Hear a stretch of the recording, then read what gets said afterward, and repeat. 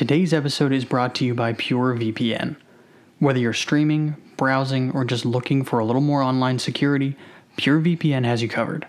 Rated 4.8 stars by Trupilot and seen on Wired, Yahoo Tech, The Huffington Post, and Lifehacker, PureVPN offers blazing fast VPN services at an affordable price. PureVPN also has features like Internet Kill Switch, split tunneling, and the capacity to allow 10 devices per account, as well as 24/7 customer support. Right now, they're even offering a 7-day full access trial for just 99 cents and an additional 40% off their monthly subscription service. Use the link in the show notes to secure this deal and your online activity today.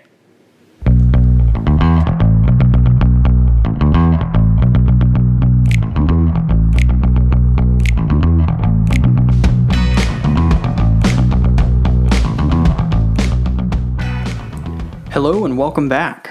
This is the second episode of Pullin' a Jobcast, the Heist podcast, the show where in each episode I take a dive into the most ridiculous and extreme heists on the planet. In today's episode, we're going to be looking at the 2005 Banco Central heist of Fortaleza, Brazil. On the morning of August 8, 2005, police received a call from the central bank that there had been a robbery. It was a Monday, and what the police had expected to be an ordinary call was anything but. For a moment, I'd like you to put yourself in the shoes of a bank employee. It's not necessarily the most exciting work in the world, but it's steady, pays the bills, and likely has room for growth or maybe even a promotion. So you don't mind when your boss asks you to be the first one in to open up on a Monday morning. You wake up early, you get dressed and ready, you head into the office, and meanwhile, you're thinking of everything that has to be done before the bank opens for business. When you arrive, you turn on the lights, you start the coffee, and you make sure that the teller stations are clean and ready to go. And then you check the vault. You'll likely need to check the amounts available versus the paperwork from the previous week. Maybe refill the teller stations so that they can cash checks and exchange currency. Well, now imagine that when you open the vault, instead of seeing neat stacks of cash or gold bars or doubloons or whatever banks have in their vaults, all you saw was a hole in the floor and far less money than there was when you left on Friday. That was the case on August 8, 2005, when it was discovered that someone had broken in and robbed Banco Central in Fortaleza, Brazil. Now, as far as heists go, the goal is relatively straightforward. Steal as much as you can. Sometimes that means jewels, gold, maybe even maple syrup, but oftentimes it means cold, hard cash. Now, usually that comes at the cost of others. You're stealing someone else's stuff, thereby potentially putting them in financial jeopardy. However, in this instance, it seems like our thieves had somewhat of a conscience, and let me explain why. In this case, the medium of the theft was Brazilian reals. It did happen in Brazil, after all. The amounts vary depending on what article you're reading due to the time the articles were written and what the exchange rate was at that time. Not everybody uses the 2005 equivalent.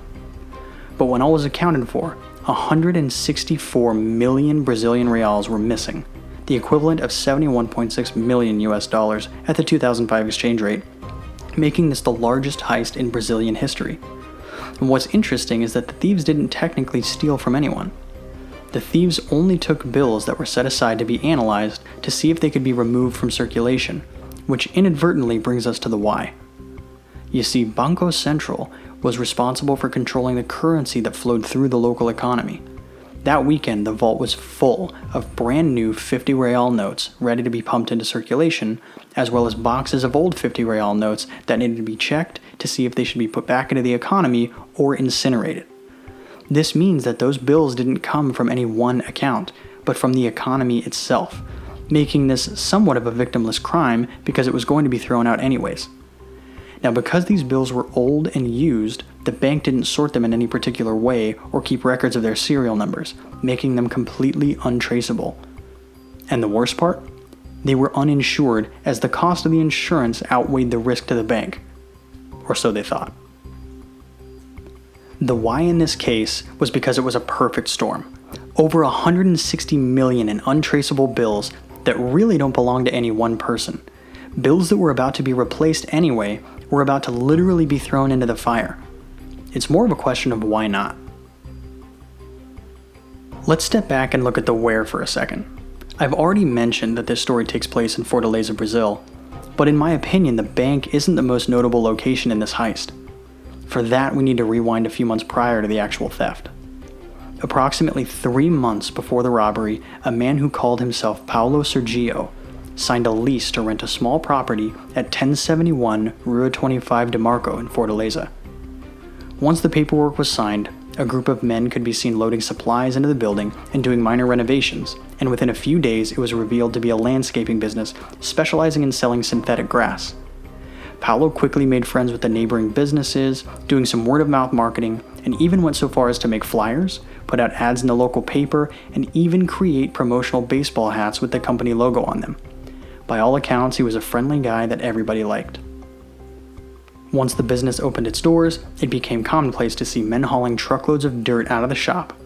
It was a landscaping business after all, and these guys are moving dirt, so it didn't really catch anybody's attention. And that stroke of genius leads us to the how. For you to truly appreciate the how, I want you to grasp how incredible this heist really was. These guys stole $164 million in cash. That's 164 with 6 zeros after it. To put that into perspective, that's roughly 3.5 tons, or over 7,000 pounds of paper currency. If stacked, it would be over 100 feet tall. A smash and grab is just that. You break in, you take as much as you can carry, and you run. Realistically, that's probably about 30 pounds or less, and running with 30 pounds of anything makes running a bit tough. So how in the world did these guys make off with over 7,000 pounds of paper money? I am about to tell you. If the truckloads of dirt didn't tip you off, then allow me to explain how these gardeners stole nearly 3.5 tons of untraceable cash. The building they used as a front for landscaping was approximately 2 blocks away from Banco Central. Over the course of about 3 months, our crew dug a 13-foot hole in the back room of their storefront, and using a GPS, electric saws, shovels, and who knows what else, tunneled 260 feet until they were right beneath the vault of the central bank. The tunnel was roughly 28 inches in diameter and was found to have ladders, wooden bracing, plastic lining, electricity, and even an air conditioning and ventilation system. It was estimated that the construction of the tunnel alone cost our thieves about $200,000. Once they got under the vault, they were presented with a challenge, but nothing our crew likely hadn't thought of and certainly could overcome. The bottom of the vault was composed of 3.5 feet of steel reinforced concrete. To this day, almost 15 years later, it is unclear exactly how they broke through, but there are no reports of any witnesses hearing or feeling explosions, so my guess is that they strategically drilled to weaken the floor and then chiseled away to dig through. They may have even torched through some steel beams. So now they're in. If you've seen any heist movies at all, you know that this should be the hardest part. Any self-respecting facility that stores anything of value has some kind of security precautions in place. Cameras, motion detectors, laser tripwires, seismic wave sensors, sharks with lasers on their heads, the list goes on. However, baffling both the police and the bank itself, none of the security measures were functional that weekend, and no one can explain why. So now they have a secret tunnel from inside the bank leading back to their secret clubhouse. How would you go about physically moving the money? You grab as much as you can and crawl back? Create a fireman's line of people and start handing stacks back to home base? No. Our crew was all about working smarter, not harder. While constructing the tunnel, they built in a rope and pulley system with buckets attached so they could easily have someone manning the rope while the others filled the buckets as the empties came around. Once they had finished, it's reported that they covered the vault in some kind of white powder that made it nearly impossible to dust for prints. After that, it's reported that the individuals involved, it's suspected that there were about 25, got into half a dozen different cars and vanished, leaving their landscaping days behind. So now that you know the how, let's talk about the who for a minute. Based on witness statements from the neighbors of the landscaping business, as well as a confession from one of the individuals that was arrested, roughly 25 people were involved, although that number is not confirmed. For those of you that are trying to do the math, that's 6.5 million each if the take was divided equally. Yet another interesting thing about this heist is that, although 25 men are suspected, relatively little information is available on how many people were actually caught and who they were. Trust me, I've looked pretty hard, And if I'm missing any information, I welcome you to send it to me. I am not trying to spread false information. With that said, here's what I did find. It seems like these guys loved nicknames. In my research, I found mentions of conspirators with names like the Big Digger, Armadillo, the Tortured, and the Big Boss. But little information was available on their real names or their roles in the heist, although I'm pretty confident in guessing that the Big Digger and Armadillo were in charge of digging holes. I did find one article that mentioned the man referred to as the Big Boss was the engineer responsible for the design and construction aspect of the tunnel.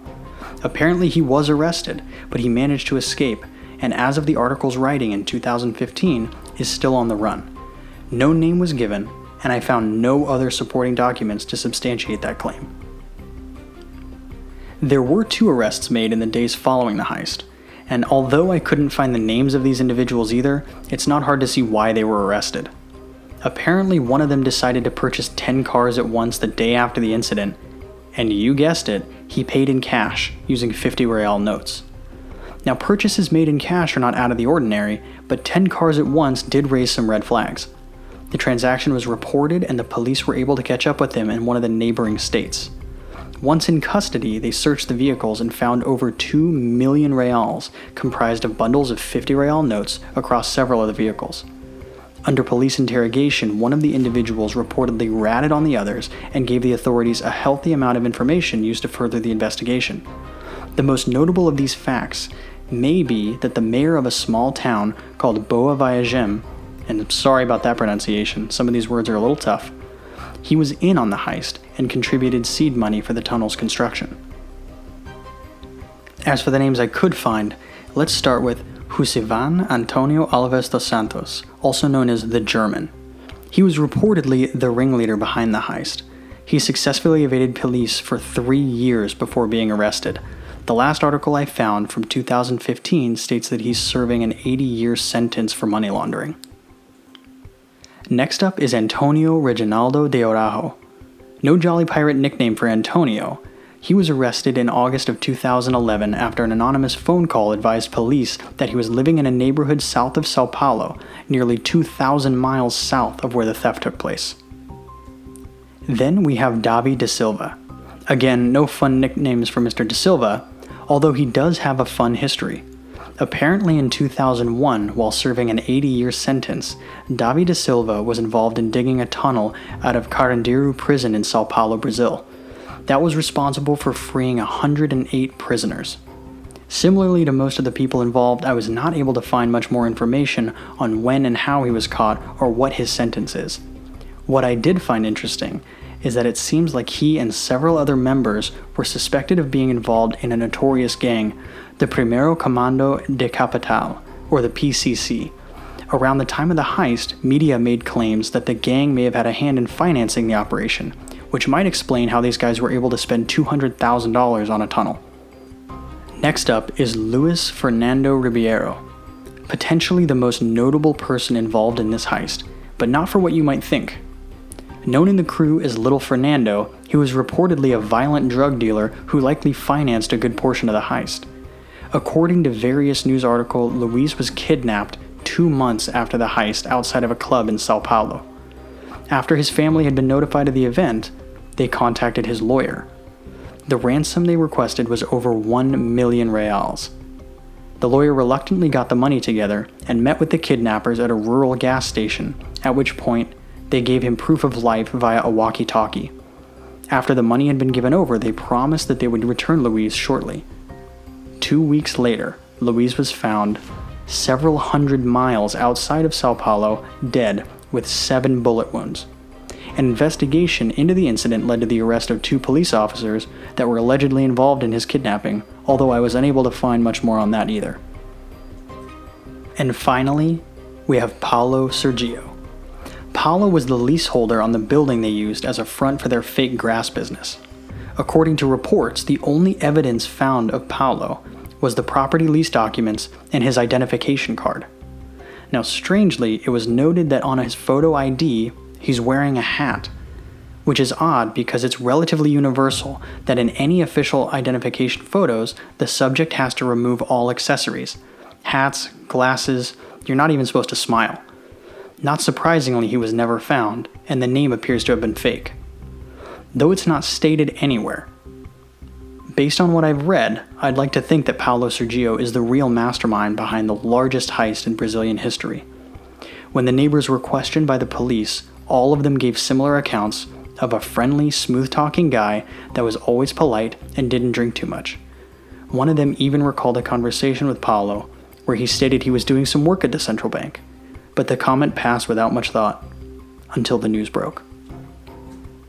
Since the heist, the house, located at 1071 Rua 25 de Marco, has become a local attraction in Fortaleza. So let's review the numbers. The length of the tunnel was 80 meters, or 260 feet. The amount stolen? 164 million reals, or 71.6 million US dollars, again at the 2005 exchange rate. The people involved? 25 suspected, though not confirmed. People arrested? Unknown. And of the 164 million reals stolen that day, only 20 million, or around 8 million US, have been recovered.